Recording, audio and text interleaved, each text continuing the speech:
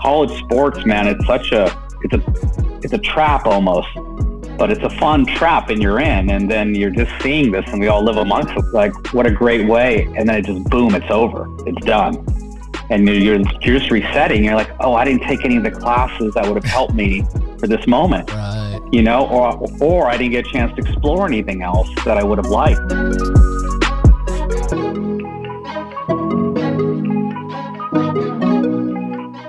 Welcome back, everybody, to another episode of Living Good Currency with Tony and Tobias. We're excited to have you back. This is going to be a special episode. We appreciate the comments, the love that you give. It really, really helps us and it resonates us. We are excited to bring in a friend of mine I've known for almost a decade. It's awesome to watch his trajectory grow and his passions and why he's doing what he's doing. Without further ado, I'd like to bring in my dear friend, Jay Khanna. Jay started his career in Los Angeles in the famous mailrooms by working at several different talent agencies and quickly became an agent at a company called Writers and Artists. Some of his highlights as an agent include working on the James Gandolfini team and the meteoric rise of the hit series The Sopranos, nurturing Eva Mendes into an on-demand star. Jay then moved over to Brillstein Entertainment Partners to become a manager and ultimately more entrepreneurial, which we're going to discuss today. He successfully guided an A-list client roster that included talent and producers, involved over 100 film and TV transactions, including 25 films, and helped raise over $300 million. That experience transferred over into what he started in 2020. After 22 years at Brillstein, he launched Oakhurst Entertainment with select clients and investors with an incredible mission that definitely aligned with us, which is to produce premium content, yet meet the appetite of consumers demanding socially impactful content that makes a difference. The core focus of Oakhurst areas are curating content with values, delivering to underserved audiences, all the while creating a strong call to action. Not only have they produced several projects and have many in development, we love the themes that they try to tackle, which are mental health, immigration, and climate change. Jay was profiled in the Hollywood Reporter as one of the top 35 executives in Hollywood and has been featured in numerous publications like the New York Times, Variety, and Wall Street Journal. And a little bit of his ethnic background, he's been recognized as the 100 influential Indian American leaders in the U.S., which we're going to go into. Also named as one of the most outstanding 50 Asian Americans in business. Welcome to the show, Jay. How are you, bud? Thank you, guys. That's awesome. All right. That's a wrap. That's a wrap. Well, hey, brother, listen, I appreciate you coming on. I know you're busy. And no, man, likewise. So listen, let's go back. And, the theme of Living Good Currency is focusing on doing good for yourself, aligning your passions and your purpose, and really trying to serve both yourself and others and by doing good. And so I'm so excited to get you on because out of all the people I've met, and especially being a rep where you're used to being behind the scenes and pushing people out in front, there seems to be a common theme in your life by pushing and promoting these ideals of impact. But can we go back to your childhood or at least your sports enthusiasm and how does sports play a role in your life and how you propel moving forward? It was big, man. It was big. It's a different chapter in my life. I think as young men too, it's a big identity of ours, playing sports and kind of addictive in this intoxication of hopefully we could do that for the rest of our lives, you know? And then you're kind of hit with some reality, obviously later, age, height, genetics, God forbid. No, man, it was great. Such a big part. I think credit to my parents. I'm born first generation here, so that's a whole different journey that I start to reflect on as I get older and appreciate being first generation. So I take a step back and start to reflect on my folks and their journey to come to the country and just make a living and survive. And that, I think the last 4 or 5 years has given me a lot of appreciation for Jesus having the ability to just to do what I've been able to do. And sports was the first thing of kind of getting introduced to it and playing baseball. I played baseball since a young kid.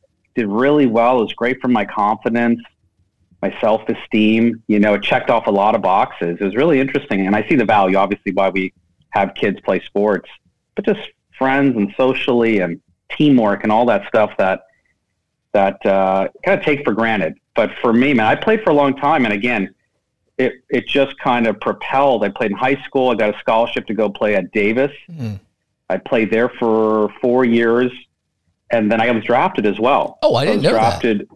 Yeah. I was drafted. Our team was great our senior year. So I was drafted by the Expos out of Montreal. if you guys remember that. Yeah, the Nationals now. The Nationals, my team. Which is now the Nationals. Yeah, totally. So it's like, it was a big chapter. And then, it's funny, college is fun. College is great. And, this college sports is a whole other topic and podcast of the pros and cons of that. Because again, it's very addicting, intoxicating, entanglement, academic, all take a back seat. In reality, I'm taking classes that have to like work around my schedule. Like in reality, it's not true that it's not as if like you get help, Right. If you're practicing 12 to 6, you're supposed to take classes in the morning, which you don't because you're tired. That's right. So you take classes in the evening, and that ends up being like drama or sociology, Yeah. So it's really interesting. And, but yeah, no, my sports for me was huge. And then also a big reality then when that ended. So I signed with the Expos. I played in Chattanooga, Tennessee. I played in their single A league for about a year. And I think I was just hit with reality. Again, college was fun. Now it was a livelihood. And again, I'm 5'10", 23, my arm hurts, and I would see, I'd see a young kid, 18 years old, 16, 16 years old, 6'4", could run like the wind. And I'm like, okay, I think I'm done, which I'm really glad, honestly. I think that was a part of just the reality of like, this is great. This is on my path, or I didn't really know what my path was, but I'm really glad I saw that I wouldn't be still probably in that system toiling around like in the minor leagues, which a lot of guys do, and our team, a lot of our guys were drafted. So, and they all went and played. So I saw that. So in hindsight, I'm so glad that I didn't and I always hear about, oh, well, you could have done this. I said, no, man, I'm really glad that I kind of really saw that path of like, plus it changed the whole idea of what it was for me from college, which was great and fun and checked off. Now it's like, this is how I make a living. And what impact am I having, and kind of where is this going to go? And I didn't see that path. And honestly, came back home super depressed. Like really, it's really hard when that stops, I think, for a lot of guys. And you think you could transition back, but you never really focused on anything else. You can be a coach, you can do this, there's only a few other things you can do. And that's where a lot of guys and friends end up doing that.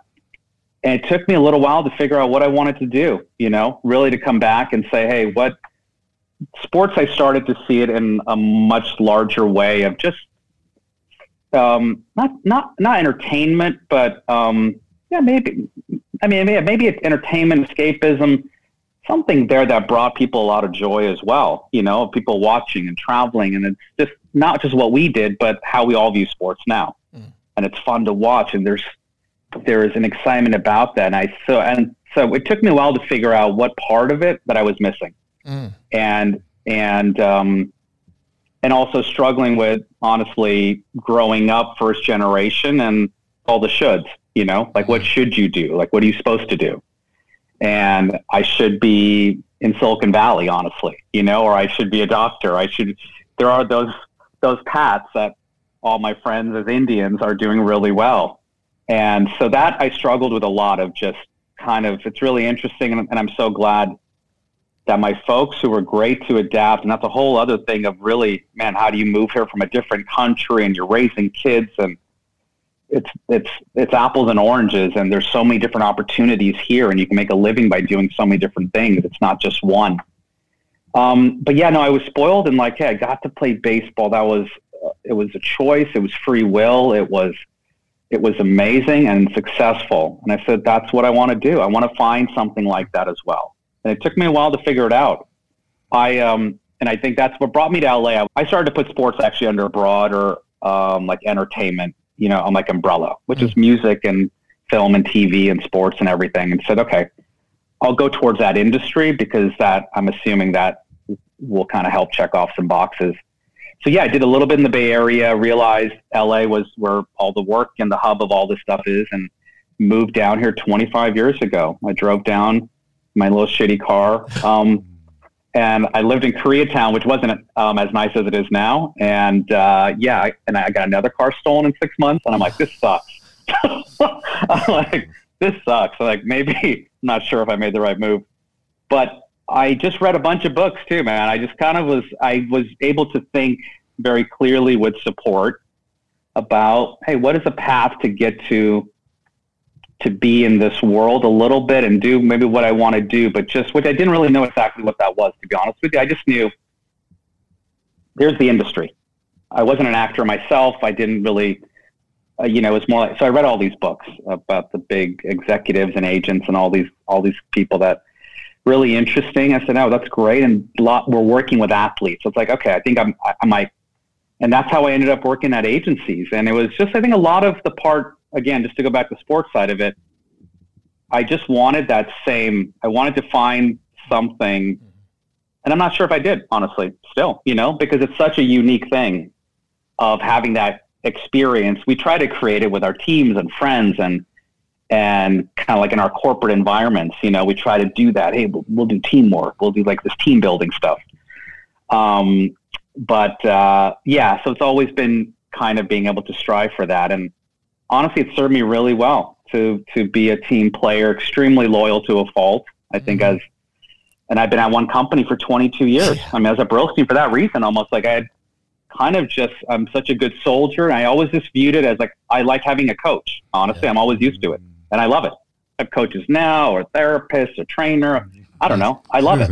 Like I know what I don't know. So I want that in me a little bit. And so I'm not sure if that answers your question, but that's what sports is always, it's been hardwired and I'm starting to go back and grab and kind of appreciate a lot of it, which I kind of just put aside and I became kind of this suit and now been able to just shed a little bit of it. But I was in a funk because it's like, you don't really know. That's a whole different thing. You don't really know what to do. And I don't know if you guys have had experience, but college sports, man, it's a trap almost, but it's a fun trap and you're in, and then you're just seeing this and we all live amongst it. Like, oh, what a great way. And then it just, boom, it's over. It's done. And you're just resetting. You're like, oh, I didn't take any of the classes that would have helped me for this moment, right? Or I didn't get a chance to explore anything else that I would have liked. So there was a little urgency on my part. I was feeling like I was getting a little bit older too. It's like, oh man. So that's why I kind of jumped all in and I joined the business and yeah. And I'm glad that we led with this question because I know Tobias himself, I'm sure you want to talk about your sports or at least the parallel path, but what we often talk about is, you hit on it from a different perspective, but most of these athletes, the shocking majority, or at least a lot of these athletes who have made millions and millions and millions of dollars. We were just talking earlier this morning about, you can make $100 million and then go broke, or get fat afterwards. Totally. You wonder how is that possible when these athletes make more money than most people ever make in generations. But it's a lot of times is because they think it's their purpose in life. They think baseball, football, basketball, whatever it is, that's their purpose. That's their meaning by definition is the reason for which they were created. But in reality, what we teach is that it's actually, there's the passion. It's an intense desire to do something.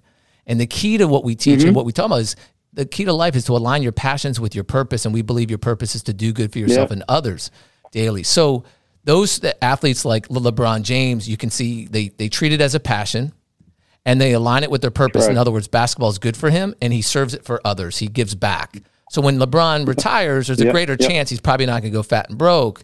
Where others who thought it was their purpose and not a passion, that's where they get disjointed. And then sometimes when you were talking, I started realizing what you were able to do. You got caught up in that moment. Like this is what I am. This is what I'm experiencing. But at least you had whether it's your upbringing with your parents, to say, okay, hold on a second.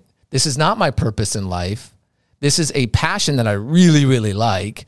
I need to try to figure out how do I emulate and transfer those skills and those that high into something that can serve me and others.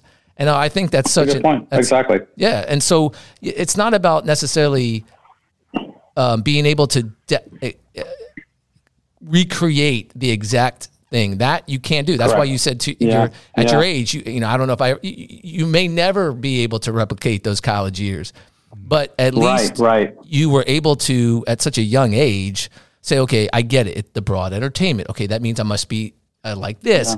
And I find that that's and then you read it. So I think it's interesting. Well, I think you're right though. When you say and again, you're 100% right. It's the passion part. It just took me time to figure out what was it that I was exactly like it. Plus also knowing, even if it felt like a purpose, and sports in general, and you guys can speak to this, it still ends at a very early age for a lot of people too. That's right. So you still have a whole life here. It's still to find and to keep exercising your passion. So it needs to get in. Yeah. And where does it translate into? So it's interesting, even like pro guys, and you're right. I see this and you're like, God, how did that happen? And then there's some who really successfully transition into other businesses or venture or just into broadcasting or coaching. And they're being very successful at it. So I feel like you're right. It didn't matter really what, but it was something that they fell into. I think it's the ones who don't maybe have that or haven't explored it yet okay, yeah, it's just, whatever they've earned is just going out the door, That's Right. But yeah, no, I agree with you. And I think that's what's taken a while to figure out and to not lose sight of it when you're a part of now something much bigger and working and other people's agendas are at play. I would say that's an ongoing challenge probably for a lot of just, hey, keeping true to yourself, but there's a job to do, but it's a job in line with why I came down here in the first place. That's right. That's right. Yeah. There's a very, I guess I would say, sad reality, especially when you're looking at professional basketball and football, which for now the majority are, African-American males that not that they maybe believe themselves that this was their purpose, but maybe their coach or their teacher or their mother or grandmother instilled in them, you're way out of our conditions. And normally these are very ugly, hurtful conditions.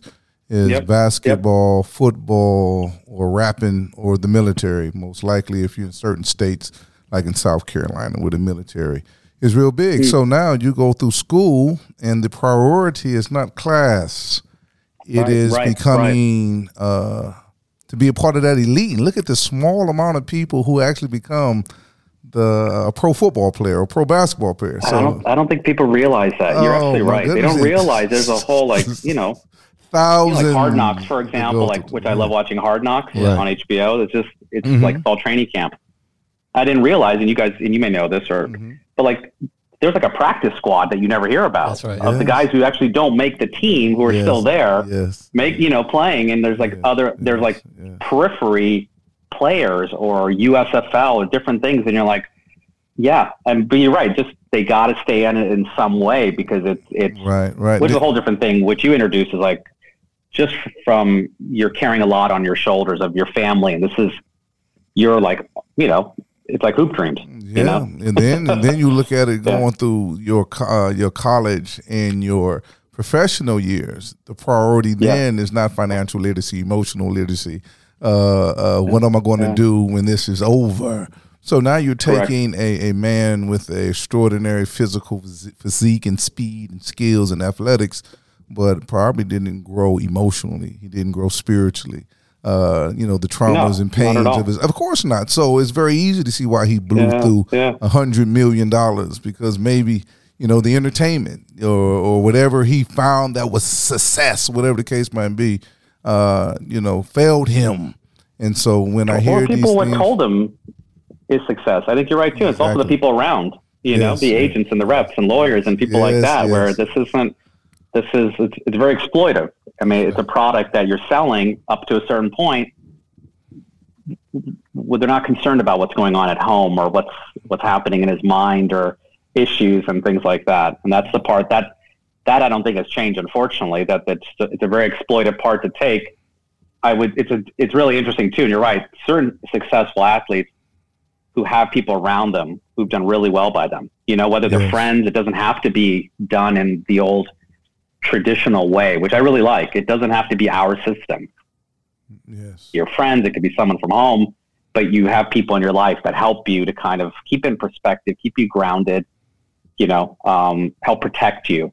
Because it's all very much, everyone's just grabbing, you're just, and you hear this now, you hear this a lot, like and the athletes, which I love now, have a voice of just, you're just an athlete. I'm like, no, I'm a person. Come on. Yeah. Shut up and dribble, right? Shut up and dribble. Totally. I'm like, that's my job, but you don't have a right to put me in that box if this is in that, me, or it's really eye opening. I think it's great. Yeah. I always appreciate Tony when he uses LeBron, and I was able, inside of my years, it was 2 stories that they showed us when we was in Calipatria State Prison. It wasn't a local station because it's close to Mexico, so it wasn't too much English television. So as a complaint, we complained, and they showed us Michael Jackson's last movie. This was like 15 years ago, maybe 20, and then they showed us LeBron's story when he was just going into the NBA. And oh, wow. So out of high school. Oh yeah, out of high school. So now, if you look at this, I guess it was Forbes, whatever case might be. So he is the first active billionaire basketball player. But that's intentional because when he left his friends, totally. and we know his story, and he had a rough story. He came from a rough beginning. People invested in him. He told his friends, according to my understanding, look, man, I'm going to make it. Most likely due to size, timing, whatever case may, y'all won't. But you're going to make it more so because this is only a means to an end, and we're going to prepare ourselves to make these moves so when we're 40, 50, 60 years old that we can live out a greater purpose. And so I think this is what is so promising about this conversation, how we can leverage sports and entertainment in these moments in our lives to do something greater than anyone else might have placed upon us. He's a great example. No, you're absolutely right. Like, it moves. It's interesting but also, like, you can't. It's a really fascinating study, and people will look back because it's a beast of a process, but very disciplined and very sound roots of. A lot of people say it, but they don't do it. So I mean, he's a really interesting case study on right. Tony said something. He was like, obstacles. What obstacles do you think that Jay has faced that challenged his moral compass?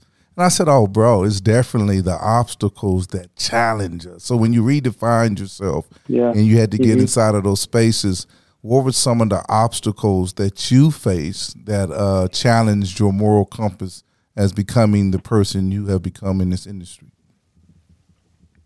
I would say it's what I've struggled. I appreciate that. I would say it's it's the people that you surround yourself with. And my case in point was being at a company that I was at for so long, and you're whatever, you're an employee, but you're a soldier, and there's a purpose for the company. It's not my company. I didn't create the purpose. That's what's different. But yet. And maybe we're all in this. People have jobs. It's just, how do you view that? And you're always pushing back a little bit on, and I think that's where I'm at now, and we'll jump to that later. But like, it's just, you're almost getting rid of everybody else's obstacles, which they put on you of just, hey, you need to do this. You got to hit these numbers. You got to do this.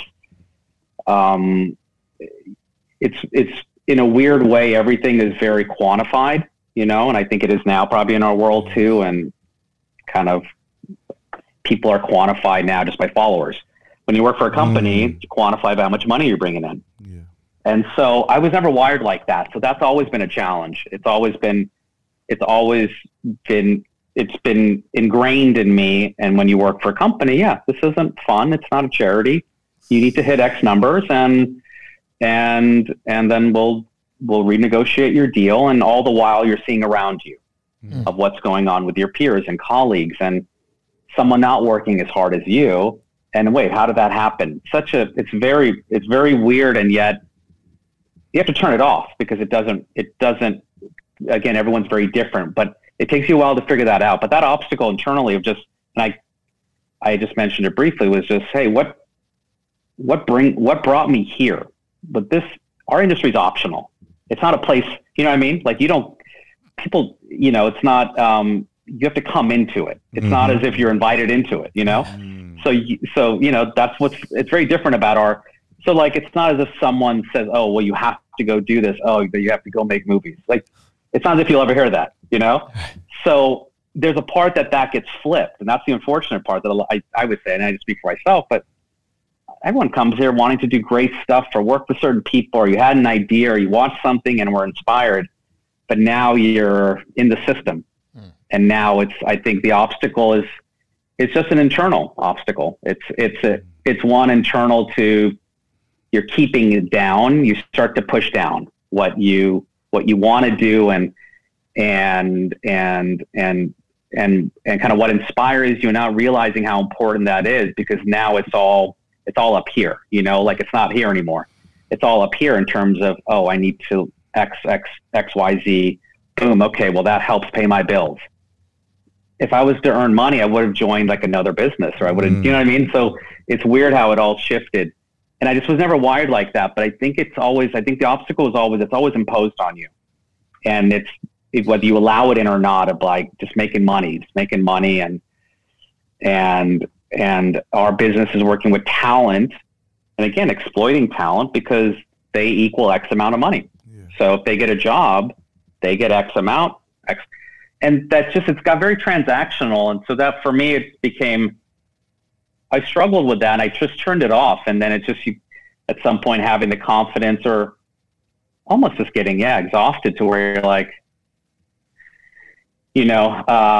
well, we'll just jump into where, but I mean, it took me about 22 years to figure out, when you leave a company, which again, a lot of people are in big corporate environments. And again, that becomes a little bit of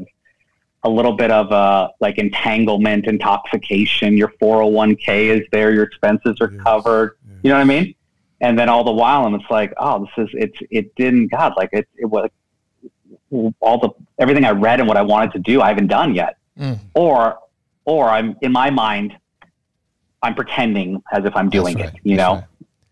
It's enough that I'm just saying, hey, I'm just in entertainment, but I'm not in the trenches of it. It's not.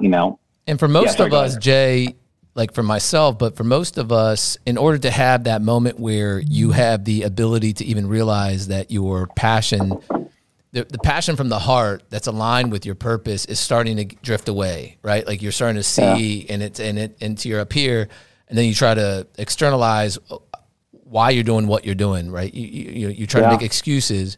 Sometimes it takes, sadly, like with me, I had to get really sick. Others, they go through an event where they realize it. And you could read books and watch movies and television to know that it's so important to take the time to meditate and to reflect and to realize, and not to necessarily, there's this huge, COVID created this whole, they call it, this great resignation, this whole thing. And there are a lot of positive pandemic things that came out of the pandemic, a lot of positive ways of thinking. Huge for me, by the way. Yes, of course. And a lot of people for us too, as well. And but a lot of times it takes an event. So for some of us, it's internal. Sometimes it's something like, COVID, that creates these environments where you can step back and realize, because even if you're the janitor, even if you're the lowest on the totem pole in regards to the business model, if you can realize of and how to balance the time of doing good for yourself and others, and it allows you to figure out how do I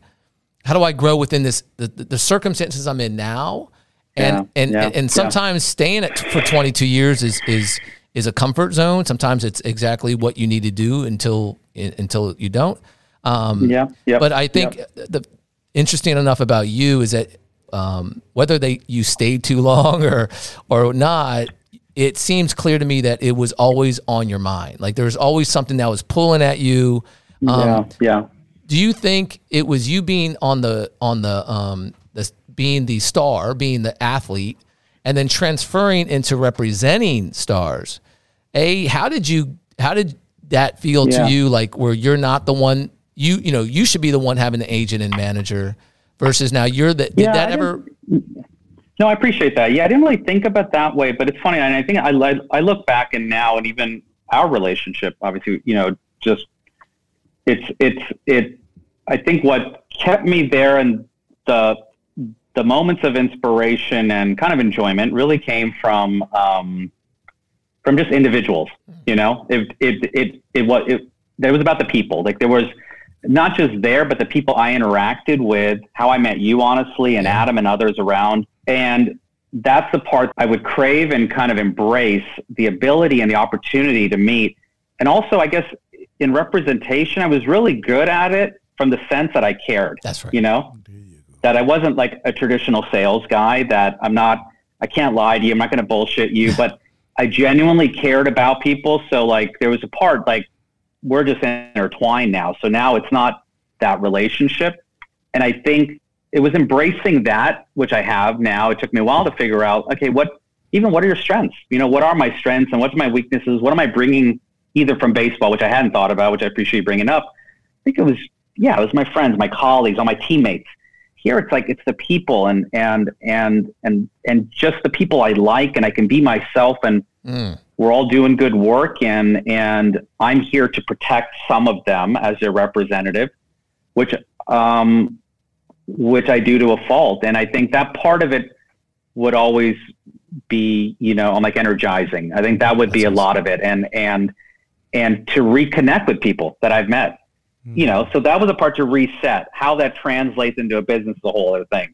Yes. But, you know, at the core of it, just to answer your question, I think that's what kept me there. And it's funny. We all say, and a handful of us had left over the years, and it's like, you don't miss the office, you don't miss the gig, all you miss are the people, that's you know? Right. Yeah. Which is really interesting. That just the laughter and the personalities and having lunch with somebody. Yeah. It wasn't about the staff meetings. I don't think anyone will ever miss any staff meeting, you know, like anywhere.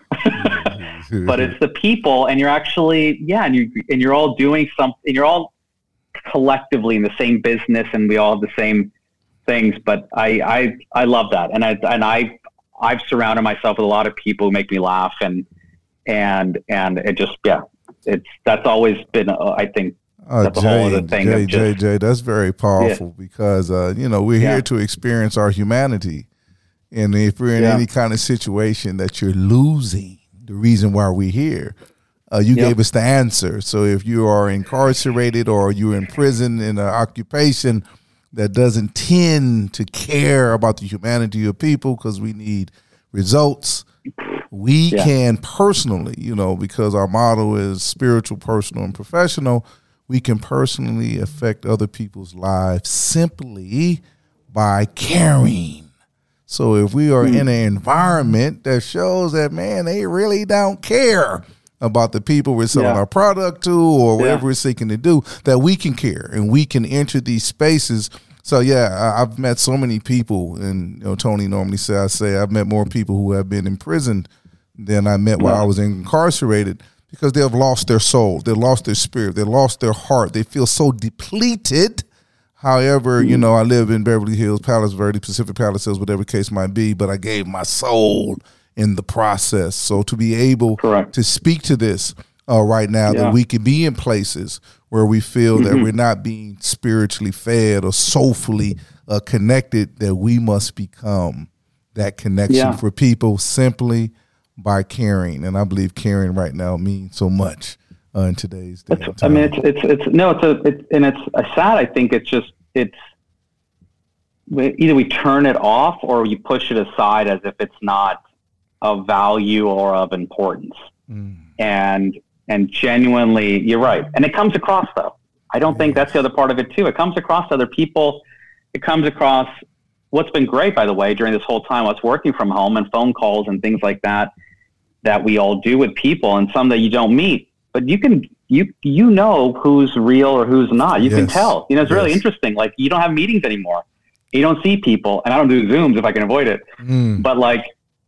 But the phone conversation, there's a way someone, you know, the way people are, and you can feel a connection or not, or you can feel if someone's genuine or not. I think it's really interesting that it's, if you really at the core of it, just listen and trust. Okay, these are the people that I want in my life, or that person, something just doesn't. Okay, this is not going to work for me. You know, that's right.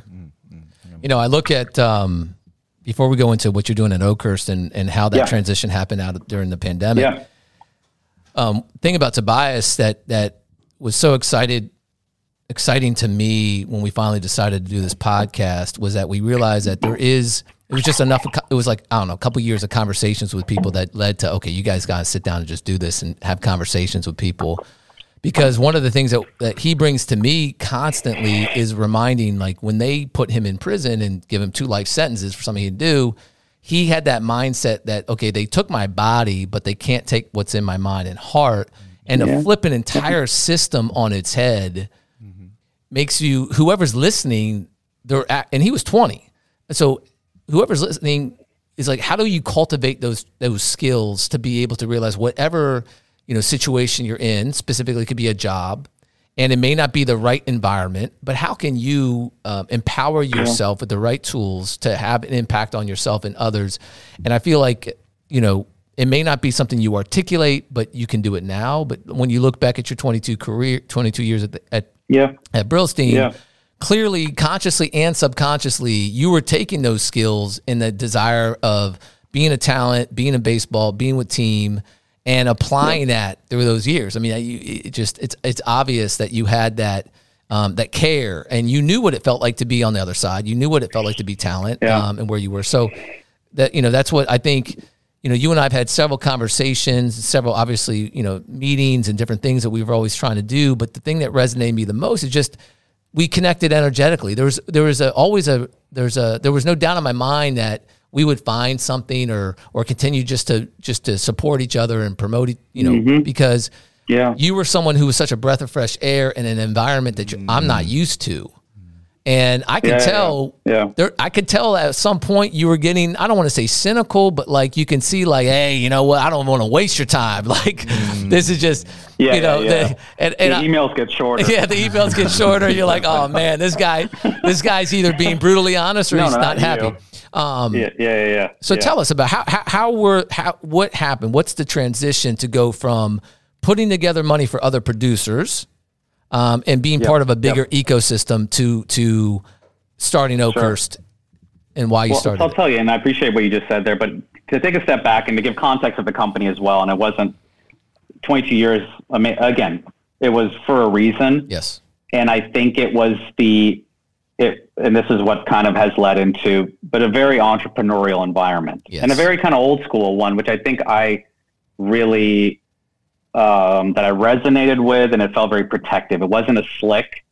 I think all the Hollywood stuff that people, and it's funny because it gave me the opportunity to have conversations with you and others. That's right. That I probably wouldn't have had if I was at a different firm. You're in a lane, you only do this. That's true. So I think that was always exciting, was like, it was this.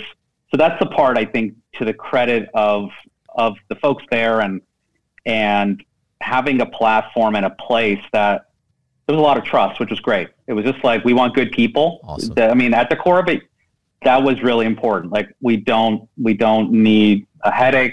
We don't need drama. We want really good people that we like and trust and just work hard. And so that has always resonated with me, and I've always credited them for that. What I think I came to a point, to be honest with you, as I saw the company growing as well, and I was representing, so I've shifted from all different types of talent I've represented, because it wasn't one thing. I loved the process. So it was actors at one point, writers, then producers I was representing, and then investors. So at the firm, we actually had investors on our roster. It was becoming very interesting, just our industry in general. Like, it's not just those traditional, a lot of things are talent now, like an author's talent, a chef is talent, an influencer's talent.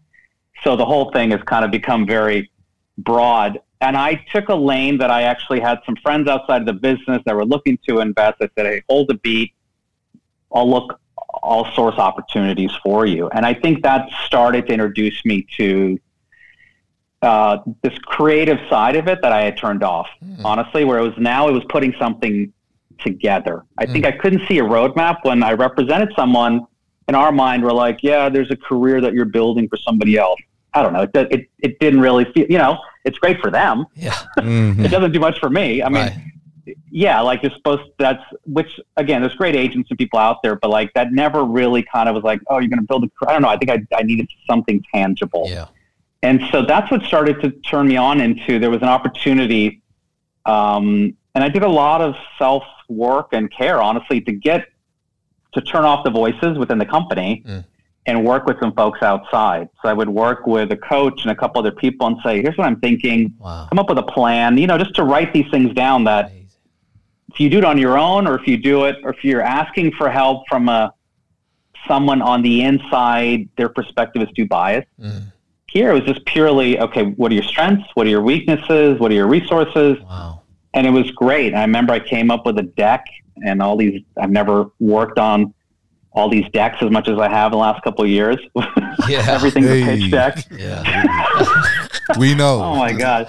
I'm so over PowerPoint. Yeah. But it was but no, that gave me a lot of clarity, and it was real, and I'm glad I did. And I guess it goes back to what got me to go source a coach. And I think this whole time when the world was quieting down and this craziness was happening and we all just got away, it was some time to think and some clarity and just a lot of gratitude. You know, I go through waves of that where I'm just, and again, I reflect on my parents and their journey. And I think at this age now too, and you looking back and just the experiences I've had, which have been amazing, and the people I've met are amazing and all these things.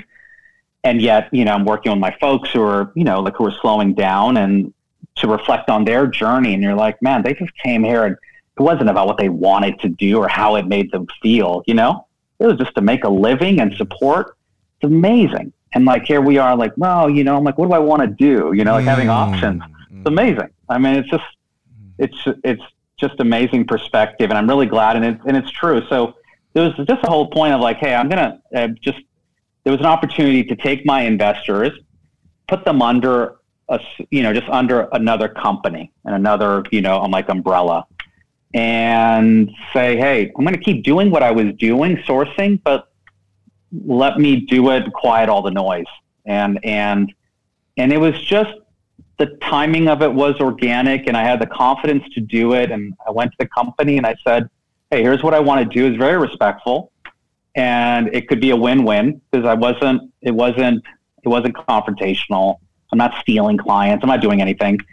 And, it was just, hey, this is another chapter, but organic with what I'm doing. So it's not completely. And during this time, the last couple of years of just being able to think clearly and to reconnect with people in a way that, you know, that I think there's a big fear, obviously, if you go off and start your own thing, you might be isolated, all this other stuff. But there was a lot of trust I needed to have in myself, which, you know, it comes and goes always, that we have, you know, some self-doubt of just, okay, I've got the relationships, I've got the people, the instincts are good. You know, those are things that you kind of start to question a little bit when you have way too much time on your hands. And so that's what transitioned and said, okay, if I'm going to do this, from what lens am I going to see certain projects? Yes. And also we're also like raising money. And I would just hear myself talking, and it was just organic too. And I would hear, this is my whole thing with investors, and we've had the ability to raise money and some that we won't take, because I say too, that it's the quality of the people and the quality of the capital, you know, that there's a lot of capital out there. And I think that's what I've learned, which is pretty obnoxious, but there's a lot out there. But do I want those people and what comes with that in my life right now? That's right. And that's what's been, that's kind of where it's been honing in on that vision of it. And then when you meet people of like mind, and we have investors who are great like that, that's what they want to do, focus on and yet what my job is to incorporate that in some broader sense. And entertainment is still broad, but to have a lane and own it and ask the questions of, hey, if I'm going to do something, what's it saying? What's it trying to say? You know, where is it going? And I think now there's a lot of evidence too, and there's just a lot of validation that there's an audience. That's right. For a lot of different content. I love the streaming stuff, the podcast stuff. Everything's opened up, even though, yes, there's a lot to consume, but there's choices. And so you can go, if you're like, oh, I'm not sure, I could go look and I'll find an audience for impact content. You know, it's not hard to find. Like, as long as I know that exists and that's there and what I'm doing, I think earlier days without technology, it would have been much different. That you're actually, you're seeing. So that's where we got all in, and it's always been trying to in the meantime is to shape it. And what is it again when we say impact? What does it mean? That's right. But that's the other part of it too. It's a buzzword. It's all these things. What does it mean? Hollywood has its own preconceived ideas of it's not always truthful, and so great, it's just a hip word Hollywood would use. So it's been now doing that extra work of, okay, what is the impact? How do you measure it? Is the other part now, which is really interesting, which is a really smart question, which investors ask, which is really great. So like I've learned a lot too. It's not just saying it, but okay, what is the next step? And like, so all that's the homework that we're always still doing. And there's resources out there. It's just crazy. If you don't look, if you look for it, it's actually there. We're just harnessing it under one umbrella here, and there's room for it. We're not, we don't have to be the only ones. We're not the only ones. And that's the other part of it too, of just kind of to stay in a lane and saying, hey, it's just influential to do content. It's great. It works. It changes things. It moves the needle. What is that content? Which will do that in a small way, in a big way. Years later. That's right. That's what I love about what you're doing now. You're in this. A lot of us that come into this Hollywood or the dream or whatever. If the vast majority of quote unquote successful celebrities, actors, directors, writers, if you looked at their lives and they just seem so happy and put together and incredible families and love and trust, then you'd be like, man, that is the answer. Like, get the fame, get the money, get the stardom, and get the power, because man, look at all the happiness that it brings. But you could just look down the line, go on any gossip channel, and you can see that clearly the fame, the power, all these things don't equal happiness. And so it's almost like you said, be careful what you ask for, really understand your why you're doing what you're doing. And that's what I love about what you're doing at Oakhurst. I love the fact that it's not just a buzzword of impact, but you're taking all the things that you saw worked and didn't work within the 22, your experience in Hollywood and where your passions are, the type of people you want to work with, the type of, what's great about being in the financing producing side is that you could, within obviously measure, try to pick and choose, obviously, the projects you want to work on, the people, the crew, the things that you kind of want to assemble, the investors, because it's all energy. That's why we call our company Good Currency, not just meaning the currency, but the energy of the currency, the flow, because it all adds up. It all adds up. And it is, what this thing that we often talk about is 50% what you put in your mind and 50% what you put in your mouth. And so a lot of us now are more conscious about what we're eating and things, but we neglect the things that we put in our mind. And so the fact that you're part of this consciousness of, within a degree, hey, like I'm going to put this piece of content out there with the hope of it being good business, obviously for myself and my investors, but also good for people consuming it and being impacted, a la just the themes that we discussed in your bio that you're working on. And so that's what I think I'm excited. And I appreciate that. Yeah, no, I think for me, and I hear myself, and I think, again, when you can reset a little bit, you start to hear yourself because there's no script I have to follow now. Now, when I'm presenting, it's about personally the vision and to reflect afterwards. And I can hear myself how I talk about someone that I actually like, like, it didn't matter before. Like, we didn't have to like, you don't have to like you. It's just, if they work and they make money. So like, it's not about that. So like here, it's funny. And that's a little bit of like, I don't overthink too much of the content where you gather really good people and that's what will come from it,? So like, so I'm more of an architect, which again, I know what I don't know. We're great to put it together and the resources. And then also knowing, and I've learned like, hey, this is a journey we all take when we produce things, or even what you guys are doing and having a partnership. It's a long-term thing. So who do I want around? Who do I want to talk to? And who do I like? And we all jokingly will, when we had our phones and offices and assistant and someone says, hey, so-and-so's on the call or on the line, and your eyes roll, like all those are days. Yeah. You're like, oh God, call back.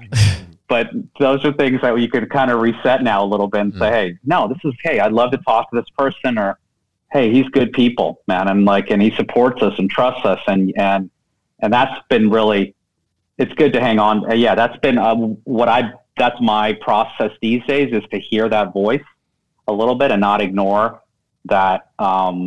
It keeps you going. It keeps you going with the energy of like, okay, I don't know where this is going to go, but working with the people that I like, who are smart. Just respectfully, there's a lot of smart people, and everyone's not, poor or whatever. Everyone's doing it in their own way and are successful, and having that energy in your life a little bit, like, and so kind of being able to trust that. But these last couple of years, I would say, just outside of hardships for a lot of people, but it was huge. It was, I think, for our business too, like it just reset everything. It's not optics. It's not your address. It's not where the office, like it's not the office zip code. It's not having to sit in four walls, and yet it's been very productive. So it's like, you can meet someone wherever and you're not being judged because everything's been reset a little bit. We're going through that now. I mean, think about, we're out here trying to put our package together, read the right investors, turn down different investors because we need to align with them. But we're at a time where they're talking about, there's massive, there's still the pandemic still here. I mean, there's still the disease, there's wars, there's recession talk, there's stock plunge, all these things that, yet to us, we said, listen, this is the time where heroes step up. This is the time where when the fear is at its highest, where this is where the true alignment of the right people, each bringing their own superpower, will come together and do the things that need to get done. And so, we always talk about the fact that we're doing this now, and there's a lot of cash out there, but we had talked to a multi-billionaire recently who, with, all the cash they have, in complete fear mode, given what's going on, and you're going, wow, like, you almost you feel bad. We prayed for him. We said, wow, like, it's to have that much and yet to be this fearful, versus just focusing on your superpower and how you can help others. The more you give, the more you get. It's such a true statement. It's just a matter of you got to have that faith to do it. So, I mean, Jay, it's on us. I mean, the key to life that we often now we've cultivated into a brand of good currency is focus every day on your passions, your intentions. In your personal, professional, spiritual life. Align them with your purpose, which is to do good for yourself and others. But and do the actions. So you write your intentions. We intended to have this podcast interview with you. We showed up with the actions. Actions are irrelevant once we really get to it. It's not about the results. It's not up to us. There's too many outside factors that can create a negative result that you didn't think about, but it's actually positive. So to have the intention and do the actions and leave the rest up to fate is how we're living our life. And that's why for him to come in my life and to realize that that's the truth. He never thought it would be 30 years. It was, intentions and actions, and then just keeping it up without losing faith. And so the commitment to me to reconnect with you and to have you be introduced to Tobias is, make the intentions to, first let's get Jay, let's put him on the podcast. Let's put him on Good News Network. Let's let people know who he is and what Oakhurst is. But then let's do the actions to figure out how to collaborate and help each other. And because this is a time where we feel like storytelling has been around since the beginning of mankind. It's an important piece. And I feel like what you're doing is important, and we love to tell stories, and it's about how do we, collaborate and uplift each other so that more people can be inspired, and hopefully we have this tagline. No, thank you guys. All about practical inspiration. Yeah, no, I agree with you guys, man. I really appreciate it. I mean, again, I think the content side and what you guys are doing, there was just during a pandemic, the worst time ever, there was so much validation. That's right. Of that our stuff isn't going anywhere. That's right. A ton of content was consumed. People jumped on podcasts and clubhouses and things wanting to get information and soak it in. It was really interesting to see when people, that's kind of where they were going. It's funny, of all things, and we can end on this, but I just got turned on to Viktor Frankl's book. Man's Meat. Yeah. I was going to say, Tobias, I'm sure there's a whole different thing of maybe maybe when you were, but what you were saying as well. And there's so many of those things, and I've heard of them, but I actually hadn't properly sat down to read how he had shaped it all together, but it's exactly what you guys were saying, by the way. So it's really interesting timing. Yeah, seriously. Like purpose. Yeah. There's like someone, but I can't watch his interviews. They're a little hard to understand because they're older, but the books and all the audio stuff is really interesting. But well, listen, Jay, I'm here to tell you, man, you are you've always been so genuine, and I've always appreciated your, why you do what you're doing. And I can see after our last our pre-interview sort of podcast conversation, whatever, just catching up, that I knew that the stars are aligning. And when you begin to cultivate this practice, what we call a good sixth sense, you start energetically just kind of seeing people that and then what's the scariest part about really aligning is when you realize that people close to you are not aligned, and you got to kind of distance. I think that's one of the hardest things to be able to be able to get away from that energy. But when you feel it, you're just going in. You're like, oh, hold on a second. I want to. So hopefully we can just, I can't wait to see you in person and reconnect with what we're doing. Man. Congrats, guys. It's awesome what you guys are doing. Too. Congrats, by the way, on your Oscar nomination. I know that was a big deal. Yeah. Thanks, man. Thanks, and guys. Just keep up the hard work. Keep rocking and rolling. Yes, sir. Well, listen, Jay, we appreciate your time and energy, and thank you, guys. And we look forward to having you come back when you get your next Oscar win. Anytime. Don't forget to check out new episodes every Monday. We're super excited about this. I'm Jay Khanna. I'm Tony Samadani. I'm Tobias Tubbs. And we are living good currency.